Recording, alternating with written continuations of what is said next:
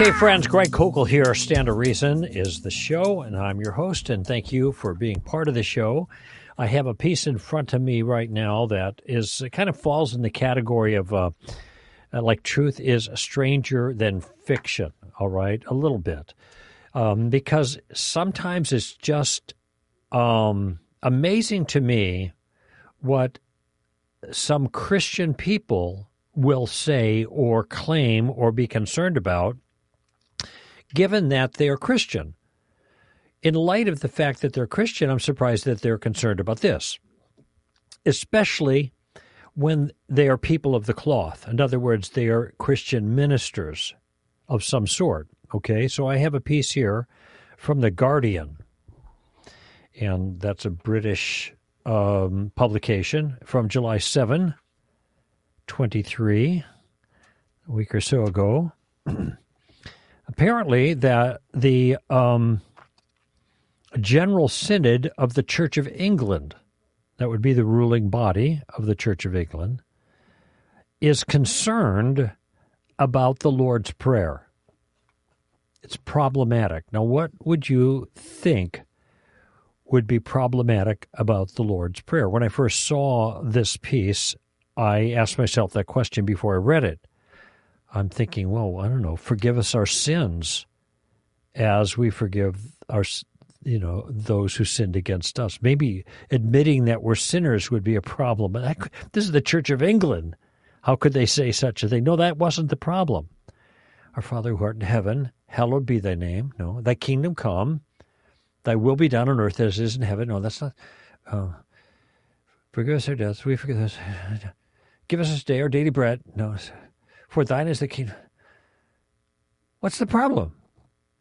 Well, I just mentioned the words that were the problem, but they went so fast past me because they seemed to be the things that would not be a problem. It was the first words. Our Father. Our Father. Archbishop of York tells General Synod that our Father has patriarchal connotations, to which I respond, no, duh. Yes, it isn't our somebody. It isn't the great man upstairs or the big man upstairs.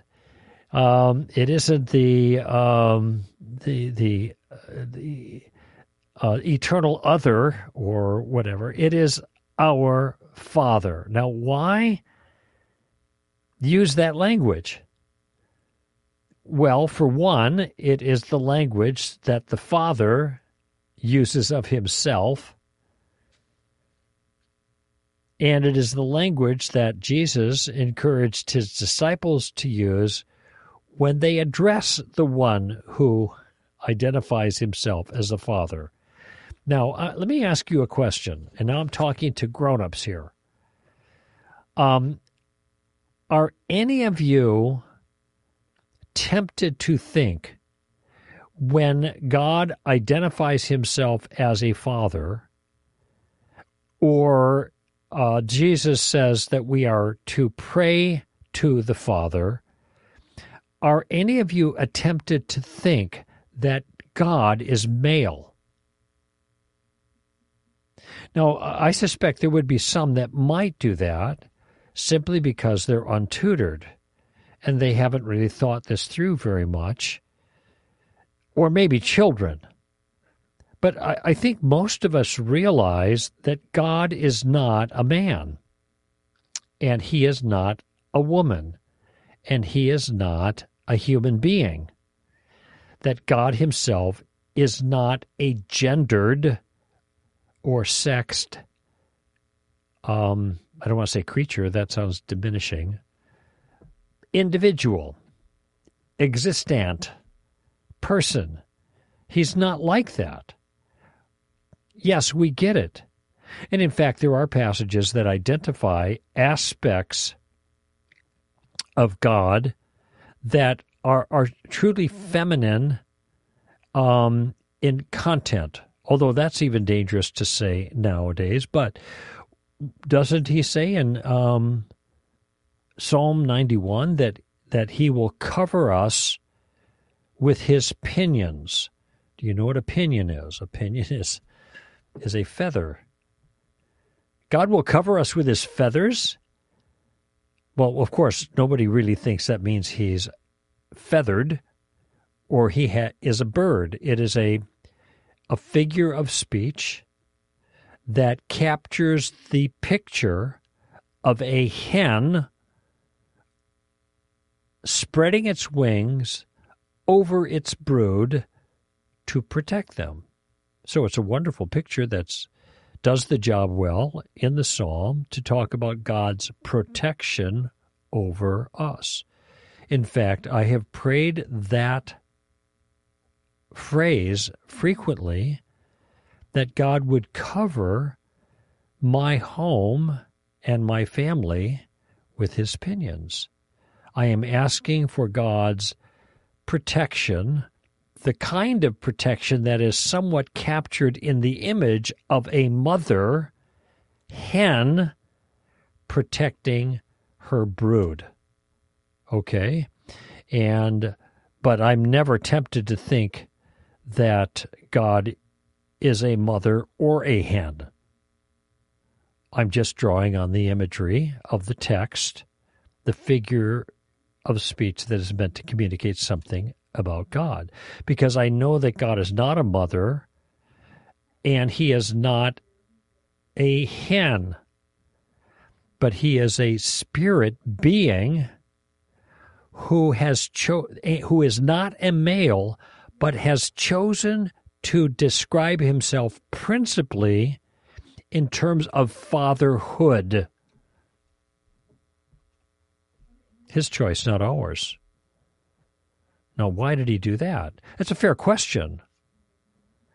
And I guess I would answer because he is principally doing the kinds of things that dads are supposed to do for families. Cover, provide for, protect, be in charge of, be the head of. And the unusual thing or the unfortunate thing is all of these notions about dads now are under challenge. And because some dads have abused that role, then the idea of God being called a dad, a father, is problematic. Now, it may be problematic in part because people don't like the idea of dads being the patriarch. That dad being the patriarch, in other words, the head of the family, that's under challenge now too. That's contentious. And so just that dad is the head of the family, that's bad. So if God is like a dad who's the head of stuff, well, that sounds like dad's being head of family, and that's not good. Well, maybe what's not good is deviating from what God has established for families. I realize there are differences of opinion here, the egalitarian approach, the complementarian approach. Mine is the second, not the first, because I think the Scripture teaches that. Men and women complement each other in very particular ways, but they do not have egalitarian roles, equal roles in things, particularly the family or church leadership. I don't say that because I'm a bigot or because I'm a man.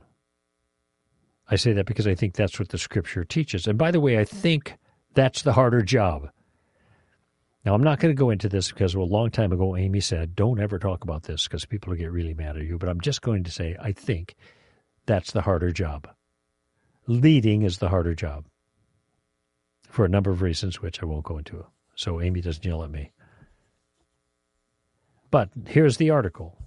The Archbishop of York has suggested that opening words of the Lord's Prayer recited by Christians all over the world for 2,000 years may be problematic, quote unquote, because of their patriarchal association.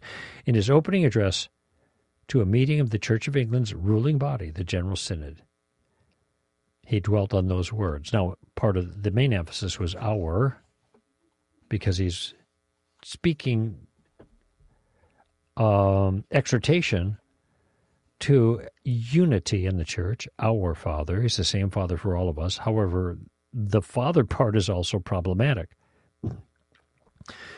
He says, I know the word Father is problematic for those whose experience of earthly fathers has been destructive and abusive.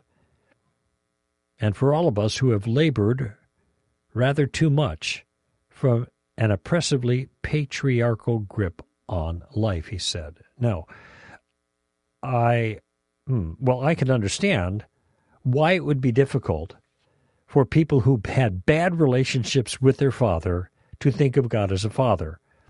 So when somebody says God is a father, you duck. Okay?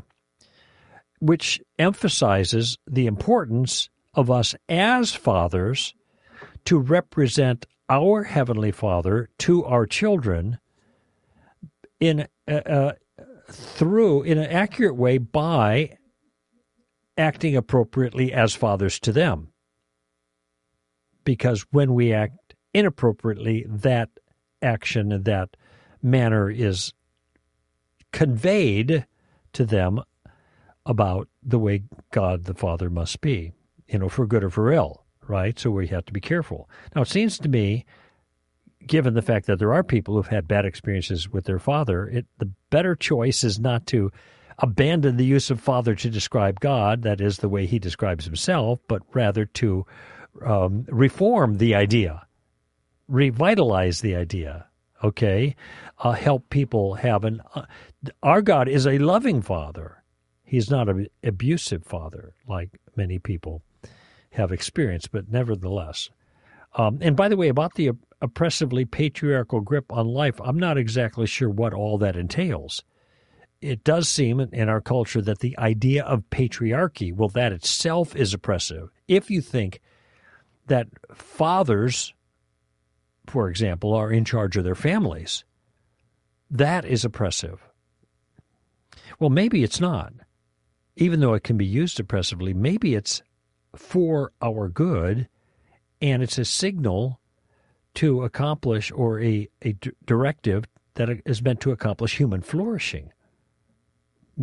Maybe that's what's going on there. Any event.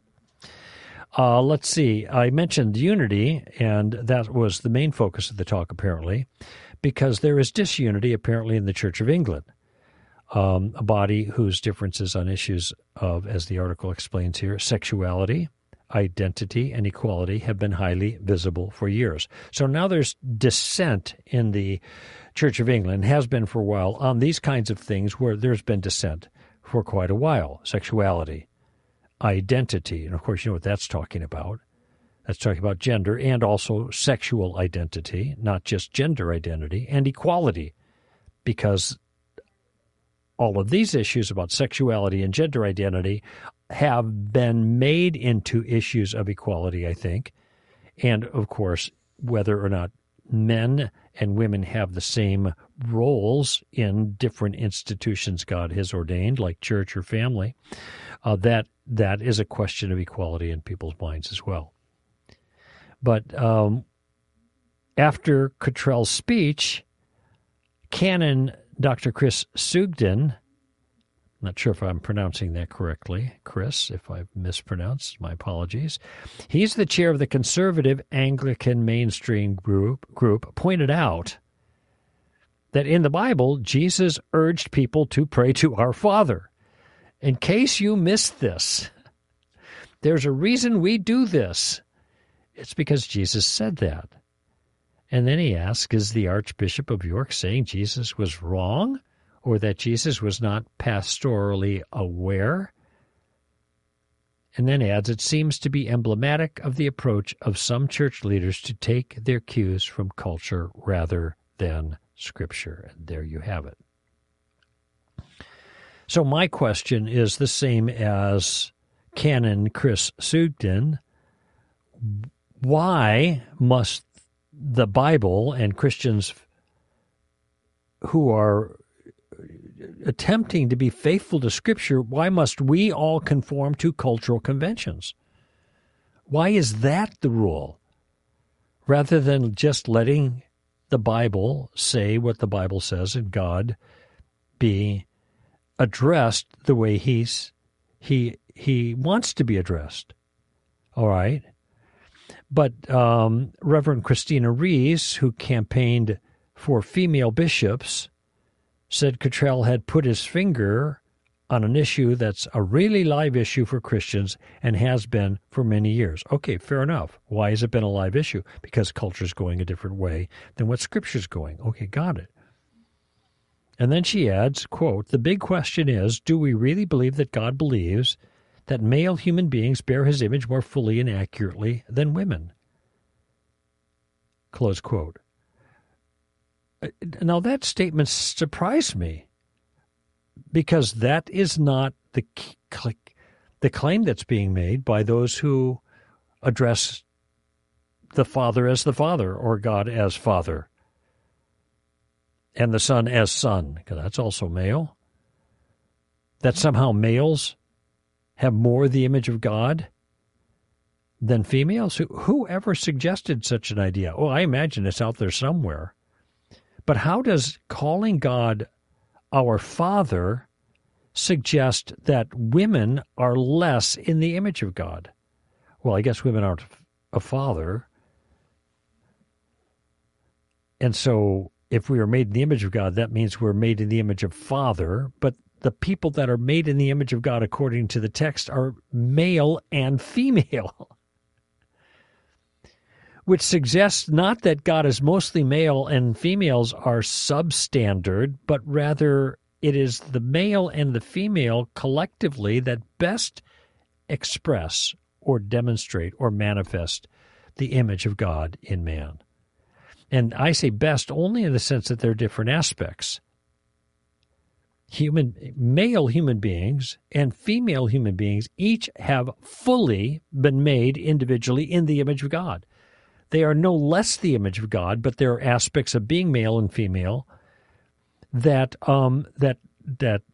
express the fullness of what God is like. And that's why we have these passages that are focus on feminine things like the pinions of the hen, the feathers protecting the brood. But who thinks that this means that somehow women are substandard? I'll tell you where you find that. You find that in the Gospel of Thomas. I mean, that's a Gnostic gospel. Gnosticism taught that. It's right in the Gospel of Thomas, but it's not Christian. It's not biblical. So why would that be a concern given God being referred to as Father? Anyway, apparently in February, the Church of England said it would consider whether to stop referring to God as He. Well, then you're going to have to change your Bibles because that's what the Bible said. And then you wondered, well, why change the Word of God? You're not supposed to do that. Isn't there that verse at the end of Revelation that says, naughty, naughty, don't mess with that? Why are we changing He? Simply because of cultural pressure. Why are we giving in to that? If God says He, if the Scripture is God's Word, then He it is. That's the word we're supposed to be using.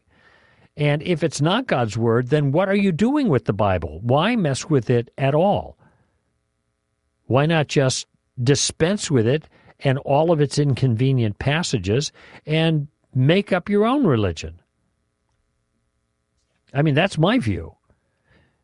If you want to name yourself Christian and then not believe what Christianity teaches, which includes what the Bible teaches, then make up a different religion and give yourself a different name and get rid of the Bible. That's fine. But don't treat Scripture like a wax nose that you can twist and turn in any direction. And that's my appeal, basically. It agreed, that is, the commission, Church of England agreed to launch a commission on gendered language, saying Christians have recognized since ancient times that God is neither male nor female, of course. Yet the variety of ways of addressing and describing God found in Scripture has not always been reflected in our worship. Okay, I'm not sure how you're going to fix this in light of that statement. Remember, I just mentioned that God is in a sense, metaphorically characterized as a bird, a female bird, covering us with his wings. So is it important to reflect that particular piece of information in our worship? Well, I guess in the worship you're quoting Psalm 91, all right, but it doesn't mean that we need to somehow say, praise the bird, just because that's an aspect of the way God is characterized in Scripture. So I just don't get it. You want to know how to address God? Read Psalms. In worship, read Psalms. Take our cues from God's Word as to what God wants. Why not let God decide, is my question. And the reason, I think the answer is because it does not comport well with the cultural sensitivities or sensibilities of some. Why? Oh, I guess this is the principle here is if it ain't broke, don't fix it, and it ain't broke. Calling God our Father is it reflects what he says about himself and what Jesus told us to do.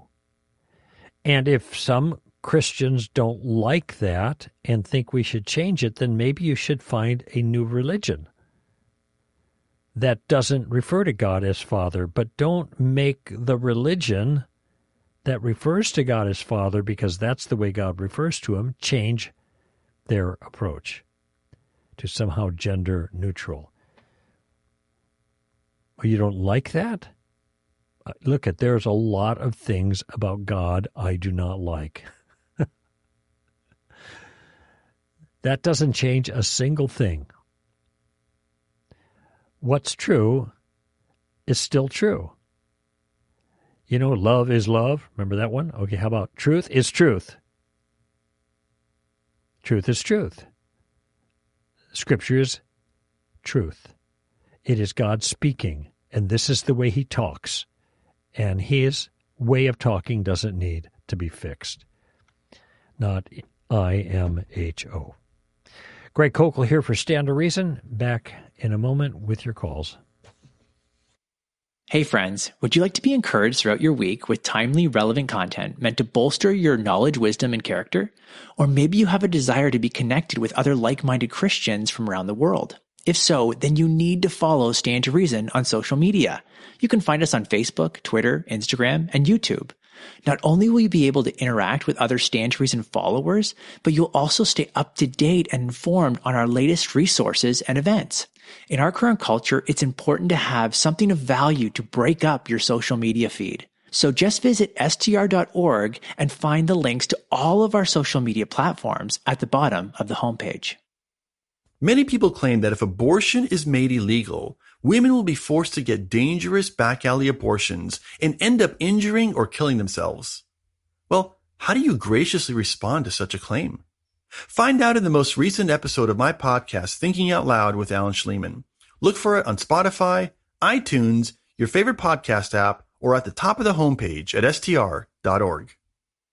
Friends, if you like this broadcast, I know you'll love #STRask. It's our shorter 20-minute podcast where I am paired with the wonderful Amy Hall, and together we answer the questions you send us on Twitter. #STRask is released twice a week, Mondays and Thursdays, and it's only about 20 minutes long, so it's perfect to listen to on your morning jog or while driving around running errands or cleaning your garage or just plain loafing at home. Amy and I tackle your questions on theology and ethics and culture and lots more, offering our insight on the questions you're asking or the challenges you face. You can listen on Apple Podcasts or wherever you download your own shows.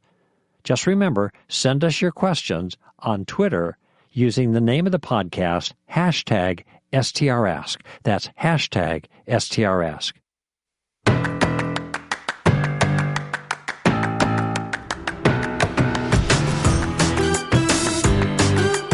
Okay, friends, a couple of things happen at STRU. We've got 2 new courses, and I thought somewhere I saw that this is like the 20th course or something. Is that really? We've got a lot of courses at Stand to Reason University. And the two new ones are one that I did called Relativism, Feet Firmly Planted in Midair. By the way, it says planted firmly. That's a common mistake when people cite that book, but maybe that's the title of this class. It isn't quite like the book. Relativism, Feet Planted Firmly in Midair. And John Noyes also has a teaching on Jesus the Only Way, or Jesus Only One Way, and you can register for free today at training.str.org. I have mentioned a number of times, and I'll keep doing it because it's self-serving, but also helps you, is I have a new book coming out September 12th. We're already scheduling interviews for that, and the whole marketing thing is on the move. The book is called Street Smarts, Using Questions to Answer Christianity's Toughest Challenges. And it's a sequel, as you might imagine, to the Tactics book. And it is available now for pre-order on Amazon. So you can go right down Amazon and just type in my name, Koukl, and it will come up. If you type in Street Smarts, you might get it, just like you might with Tactics, but there's a lot of other titles that might have those words in, and you might have a hard time finding it. Just type in my name, because I don't have many titles there, and you'll be able to find it. And this is a book, by the way, that focuses on showing what the fundamental flaws are in common current challenges to Christian beliefs and values, okay? So here's where we're wrong, is what they say. And then I say, here's where they're wrong in identifying where we're wrong.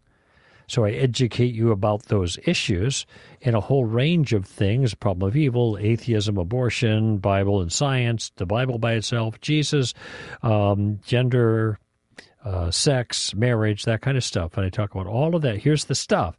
But then I help you with dialogues and questions that will help launch the dialogue to show you how you can expose the flaws that I have just shown in the text by using a questioning technique to navigate tactically in the conversation. Anyway, it's the longest book that I've ever written. It's got, 85,000 words, but partly it's longer because of all the dialogues that are in there. And it turns out we have been asked, ironically, we've received in the last couple of months a couple of different letters that requested something like this. Yeah, we read the Tactics book, but what we don't have, and we'd like to see more of, is how do these tactics play themselves out when dealing with specific challenges to Christianity? And, of course, that's the role of Street Smarts. So that's all available for pre-order, and just go to Amazon for that. And, of course, when the time comes, we'll be offering it through Stand to Reason as well. All right. I don't want to forget this, but Amy Hall. So I'm telling you, Amy Hall will be online on Facebook on Wednesday, August 1st. That's about 2 weeks, and I think I missed it last time. So I'm telling you now in advance. And she'll be answering your questions there Wednesday, August 1st at 1 p.m. PT. 1 p.m. PT. Robbie Lashua will be in Urbandale, Iowa for the LEAD conference, lead conference, Friday and Saturday, July 21st and 22nd. You may want to head out there if you are close to Urbandale, Iowa. I will be teaching in Bend, Oregon for the Higher Ground Summit on Friday, August 4th. I'm going to be at Summit next weekend. The week after that, I'll be at CIA, but that's kind of a closed registration. Actually, last I heard, there were some openings, maybe 3, but maybe those have been filled. Cross-Examine Instructor Academy, July 27th on Thursday to Saturday the 29th rather. And then in Bend, Oregon for the Higher Ground Summit, Friday, August 4th. Well, we have a full bank of calls here, so let's just jump in. And in Utah is Chris. Hello, Chris. Hello, sir. Yeah, thank you for taking my call. Sure. Yes, welcome. Sir. Yeah, so I kind of had more of an observation, kind of a thought experiment. I just kind of wanted to just kind of run by you for some thoughts in regards to the identity crisis that we're kind of experiencing here in our culture, really across the world.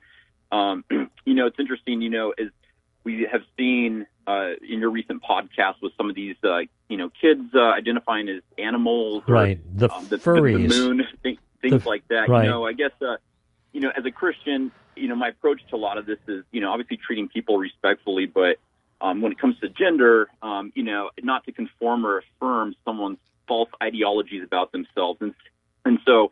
I get the dangers of obviously how we've done that. You treat guys as girls and you put them in women's sports, and they dominate women's sports, or then locker rooms and restrooms. The dangers in that, but just a thought experiment. It's interesting when it comes to animals or objects. If it kind of highlights the absurdity of what's going on here. I can't help but think. It's kind of hypothetically like. What if we were to treat them really as they claim they say they are? I think we could easily show the absurdity. Again, right. It's just kind of a thought experiment. If a kid shows up to class and says he's the moon, my question would be like, well, what's the moon doing at school, right? Right. Like the moon doesn't need to learn grammar or history. And the same thing with cats and dogs. Obviously we don't see that in real cats and dogs, right. putting them in desks at schools to take tests. Obviously, there's no need for that. So. It's just a thought experiment as I'm thinking, hey, if the kid wants to say he's a cat or dog, if I'm a teacher, I'm just going to send him home. And if the parent asks, what are you doing home? And ask the teacher about it. Well, your kid said he's a cat. He doesn't need to learn English or right, history. right. So, right. So, no, I think that's a fair, in a certain sense, assessment. It's an example of taking the roof off tactic. If you've read the tactics book, you're taking their point of view seriously for the sake of discussion, and then you're looking at the ramifications of that view if you carry it out to its logical conclusion. The thing about the furries, though, my sense is by the way, people have done this now with other aspects of identity issues, like if a person is to be addressed according to the gender they identify with, why not according to the age or the ethnicity they identify? So they could be a 50-year-old white man who wants to identify as a 30-year-old American Native American or something like that. Why not that? And so again, it's meant to show the absurdity of it. And the same thing here. Now with the furries, I actually think that the most of, and this is true a lot with a whole bunch of this stuff, but especially with the furry, I think this is just kind of a fad.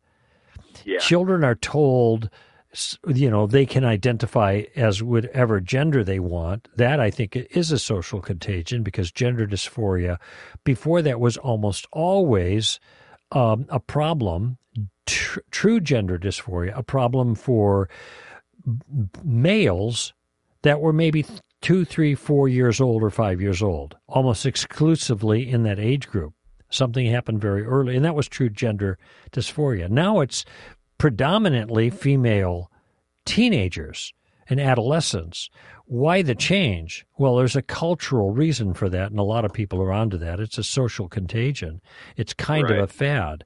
It's gotten a much more serious, though, of late because of the sports thing and because of the mutilation that children, and I mean this, I'm using my words advisedly, children are being allowed to have done to their body in light of the gender confusion that is largely contrived.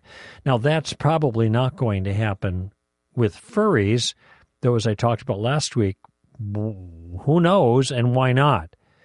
Yeah. The reason that this is happening in those UK schools, and that was the article was focused on, is because this is an application of the flexibility of identity in gender that children are now applying to species.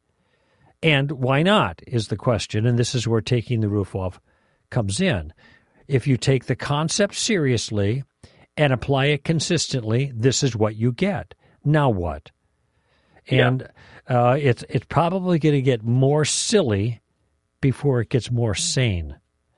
But anyway, with kids, I think it's fair to say that. So wait a minute, you're the moon. Why are you in class? You don't need to do anything but reflect the sun and, and move the tides or whatever you want to, or if they're some kind of animal, then, okay, wait a minute. So that means maybe you need a hutch if you're a rabbit. But, there was some joking apparently about children saying they're cats and then given a litter box to use for the bathroom.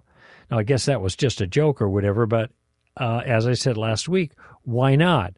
And that which is a joke at one moment becomes reality in another. The parody gets fulfilled in reality. So I think it's a fair observation. Let's put it that way. Yeah, and it's interesting to me, I feel like maybe one reason why some of these kids have been able to kind of get away with this is because what they've, for so long, it seems like with some of this ridiculousness, is it seems that how they are identifying doesn't necessarily have any sort of negative impact to the people that, like the teachers or the school boards. And I feel like a really easy way to kind of show them, to have the impact on them is I'm surprised the kid hasn't identified as the principal and then fired all the teachers, right? Well, there you go. See, there's another, application of the same principle. Yeah, I have a feeling if that was to happen, the teachers would still show up to work the next day and teach, right? But it's crazy. But anyways, I guess when they start applying it in ways that have negative, quote, negative impacts on others that are defending them and calling out other people, as discriminating if they try to correct them to be a boy or a girl, then we could easily. Anyways, that was just a thought experiment. I thought, I've read your book and I think that's exactly it, taking the roof off on that. And to me, I feel like that's maybe where it's going to have to go to kind of show the absurdity is it's, I think, already going. No, actually, I think the thing that's going to make the difference is not going to have anything to do with logic or reason. It's going to be lawsuits. And it's already happening in the UK. When kids were given surgeries that altered their body, mutilated a perfectly good body, and a couple years later they say, I want my body parts back or something, or why did you let me do this when I was a kid? And then the lawsuits are going to come pouring in, and this will stop. It hasn't started on the legal end so much yet, but I think that's going to happen. So the sooner the better as far as I'm concerned. Oh, absolutely. All right, Chris. well, thank you, sir. Yeah, thank you for the call. I appreciate that. Let's go to Kevin in Columbus, Ohio. Kevin, we've talked before, haven't we? Yes, sir. And I met you at CIA, and I'll see you there next week. Yeah, got it. Okay, nice to talk to you again. Yeah. Hey, I was reading Exodus in my Blue Letter Bible app yesterday, and Exodus 9 says, it has an apparent contradiction. I wanted to get your take on it. It says, the plagues will come and destroy all livestock of the Egyptians, but not of the Israelites. And then it came and destroyed all the livestock. That's what it said. And then a few lines down, it says, hail's going to come. God warns them to go get your livestock and bring it in. Yeah. Tells the Egyptians this. And so they did. They brought it in. Obviously, how can there be any livestock if they're right? Yeah. Yeah. I get it. That's well, I think what this is hyperbole. Hyperbole is exaggeration for the sake of effect. And so what you have in the first plague is a massive destruction of livestock, but not every swinging tail was dead. There were still some that survived, but you had this massive destruction. And then there's another plague that's offered, and if they don't respond, given the plague coming, they're going to lose more, what little they have left. And that's the way I would read it. And the reason I read it that way is it is a common feature of not only ancient Near Eastern literature, but all literature, to speak in these dramatic terms when dramatic things are happening. Okay? And so we shouldn't be surprised that that's expressed there. We have a hyperbole. Man, he wiped them all out. Wait a minute. Weren't there some left?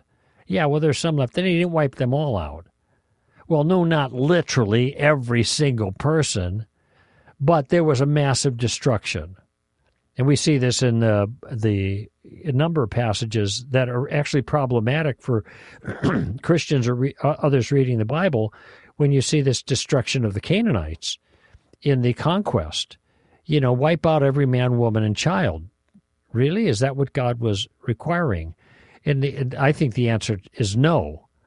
And it's clear from other passages that this isn't what actually took place. But nevertheless, this is the language that's used. And incidentally, it's interesting, you're identifying here Exodus chapter 9, verse 6, and then you go down 9 verses to verse 18 of the same chapter through 21, and then there's another reference. Do you think that the person who is writing Exodus was aware that in verse 6 he says one thing, and then in verse 18 through 21 he's saying something that appears to be contradictory? Yeah, he's no dummy. He's aware of it, but he was also aware that it's not a contradiction because he's using language in the way we often use language, hyperbolically. Exaggeration for the sake of effect. He didn't mean in verse 6 there were no animals left. That would be, I think, the most appropriate way to take that passage. Okay. Make sense? Thank you.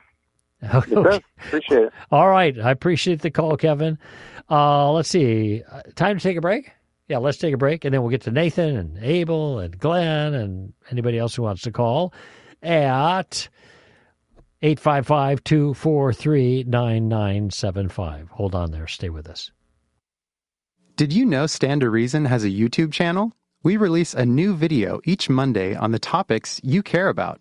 Through short, engaging videos, our speakers train you on tactics, offer apologetics tips, answer common theology questions, and address big issues in the world today. Join tens of thousands of other subscribers so you can stay up to date when we release a new video. Just go to youtube.com and search STR Videos, all one word, and hit the subscribe button. That's STR Videos. Take advantage of this free resource to help you stay informed, encouraged, and equipped as you share your worldview with others. Do you have a passion to train people in apologetics, but you don't know where to start? You may be interested in starting an STR Outpost. STR Outposts are local communities of Christians seeking answers to the hard questions about Christianity. Each outpost is led by a qualified director who trains others with STR content and curriculum in their local church. By becoming an outpost director, you will be equipped with the content and coaching you need to lead your own outpost. We currently have more than 60 outposts across the country, and we're adding more each month. If you're interested in learning more about starting an outpost, or you want to find a current outpost in your area, visit str.org/outposts. You can also email me, Robbie Lashua, at outposts@str.org.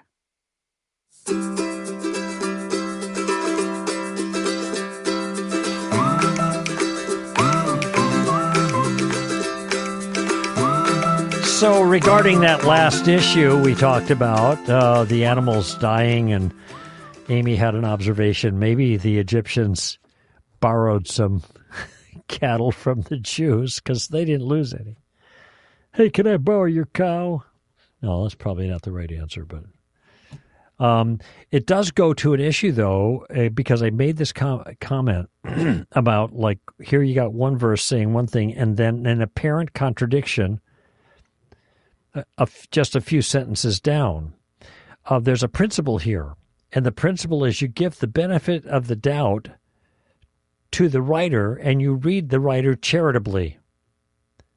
So in Matthew chapter 1, you have a genealogy of Jesus.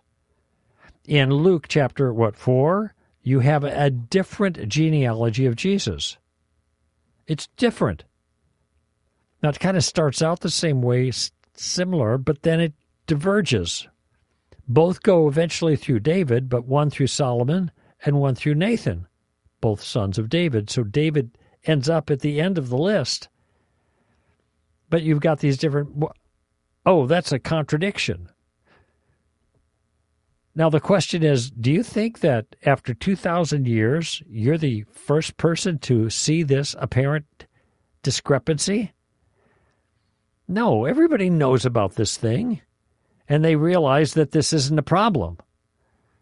And the reason it isn't a problem is it's describing Jesus' genealogy through different sources. He had a father of sorts, a stepfather, and he had a physical mother, a birth mother. One genealogy charged through the father, which is the royal line. The other one is the what would you call birth line, natural line through Mary. And they all end up at David. So Jesus is the son of David, both through royal lineage and through physical, as a genuine physical descendant. And so when we read that, we ought to be saying, wait a minute, this can't be the problem we think it is, because it's been there for 2,000 years and people must have figured out. And early on, they understood this, must have understood something. And a closer look at the language demonstrates that this is Jesus' lineage through his mother and his father. Anyway, this goes to, let's just presume that the people who write this are not complete idiots, and maybe something else is going on. Let's look closer. That's reading the text charitably. All right, let's go to Nathan in Peyton, Colorado. Nathan, welcome to the show. Thank you. Hey. So I had a question for you. Okay. About a statement. This is actually a character in one of Randy Alcorn's books that said this, but I'm curious what your take is on it. He said, "There's no such thing as neutral, supernatural power sources. They're either good or evil." I'm wondering if you formed an opinion on that, and if so, what it is. Well, I've never been asked this question before and haven't thought much about it. But I think there's merit to the point, because there are immaterial beings that have powers. And so if the beings are not natural in the sense of being made up of material stuff and subject to the laws of physics, et cetera, then they are supernatural, or they are above natural. All right? That means they are beings that are true beings that are not physical and have certain powers, and that are capabilities that are supernatural. Okay? It seems to me that they are either fallen or not, any individual one. Now, that's the law of excluded middle. They can't be both, they can't be neither, because there's no other option. They are either fallen or not. Now, if they're not fallen, they're not neutral, they're not amoral, they are moral. I mean, I'm presuming that they're moral creatures, kinds of creatures to begin with, creatures for whom moral terms actually apply. So if they are not fallen, then they're not neutral. They are consistent with God's purposes. If they are fallen, which is the only other alternative, then they aren't neutral either. They are inconsistent with God's purposes, and therefore they're evil. So it seems to me those are the only two categories. There's no category like on the fence, some kind of supernatural being that is neutral. I don't, that's the way it seems to me. Now, when it comes to other created things in the physical realm, there are neutral things. Human beings aren't neutral, but animals are, because moral qualities or moral terms or moral obligations do not apply to them. They are non-moral beings. And so I guess the only kind of genuinely neutral supernatural beings would be beings that for whom moral categories don't apply. So theoretically, I guess there could be, if they're non-moral, like animals. But I don't know of any creatures like that. What do you think? Yeah, I mean, how would I know if any of them exist? Sure. The ones that do look like animals, that have the faces of animals and that use the Greek word for animals, seem to give glory and honor to God, like animals here are supposed to do and probably did before the fall. Well, wait a minute. I'm not... you have to run that by me again. Are you saying that animals are supposed to give glory, or the creation does glorify? Well, I mean, the heavens declare the glory of God. Yes, I agree. And there's a lot. But the heavens, I mean, properly understood, the heavens aren't acting in a way that gives glory to God. The mountains aren't really clapping their hands and stuff like that.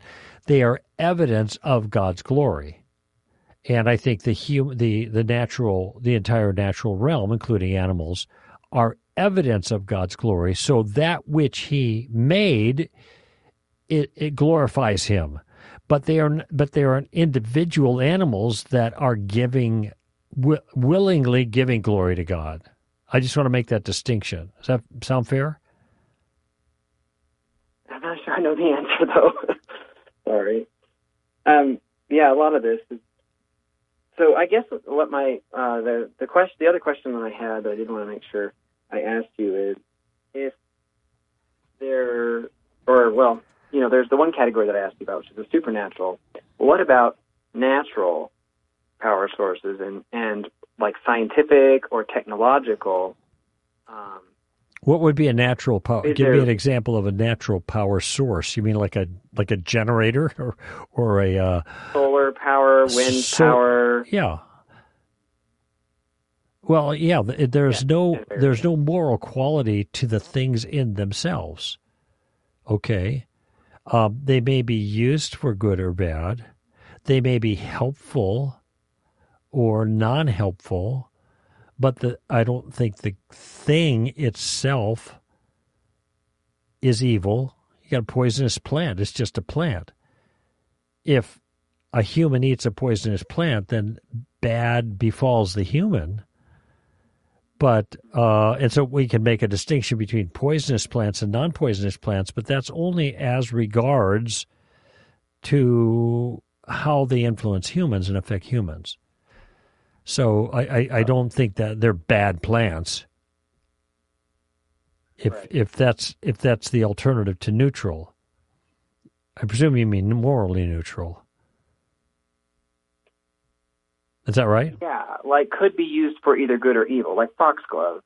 It can be used as a poison or it can be used as heart medicine. Okay, yeah. So the foxglove is not good or evil. It's the use to which it's put to that makes that moral difference, right? And the question is, then would that extend to the spiritual or celestial realm? Would there be a hyper foxglove? Yeah. That's because the difference is one difference at least is the difference of agency. When you have persons, you have individuals who are capable of making choices. They are agents. Okay, and if they're moral beings, as agents, they can choose good or evil. If they are not moral beings, like Fido, I mean, you could say Fido is an agent after a fashion because Fido can go chase the ball. It can choose to go after the ball and bring the ball back to you. Okay, so it can make choices to do things, but these choices do not fall in moral categories. So morally, they are neutral.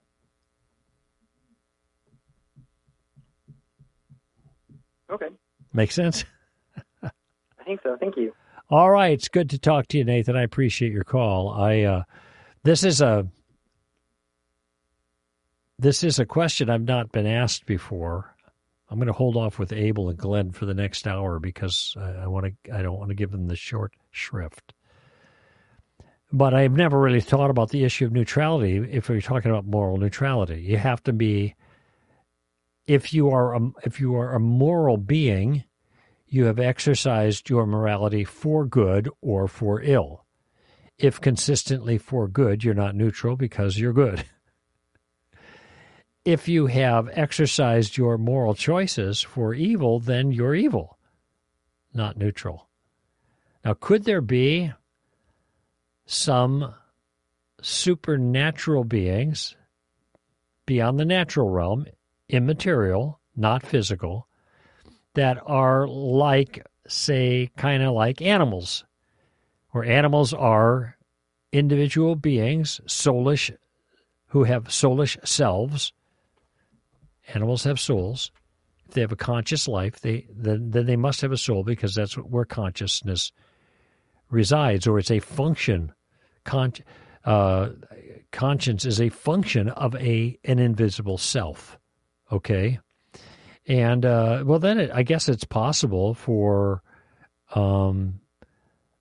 that immaterial conscious self who makes decisions to be incapable of making any moral decisions because moral categories don't apply to them. I guess if Fido could die and Fido's little simple soul survived the death of his body and they lived on in some realm, Fido would still be non-moral. And therefore, I guess you would say that here is a supernatural being, only in the sense or supranatural, above the natural, or non-natural being that is morally neutral. I mean, in principle, that could certainly be the case. But I don't know. This is maybe stuff of fantasy, and I don't know if Lewis wrote about this or Tolkien or somebody, MacDonald or someone. But theoretically, you could have these sentient beings that are not physical, but are not moral one way or another, and therefore would be neutral. I haven't run into one. I'll keep my eyes open to see what happens. But but when it comes to humankind and other rational creatures, highly, I can't even say developed, it isn't the right word, just rational creatures, and this would include human beings and angelic beings. These seem to be possessed of moral natures, and some exercised their choices morally against God, and that's the fall of angels, led by Satan himself.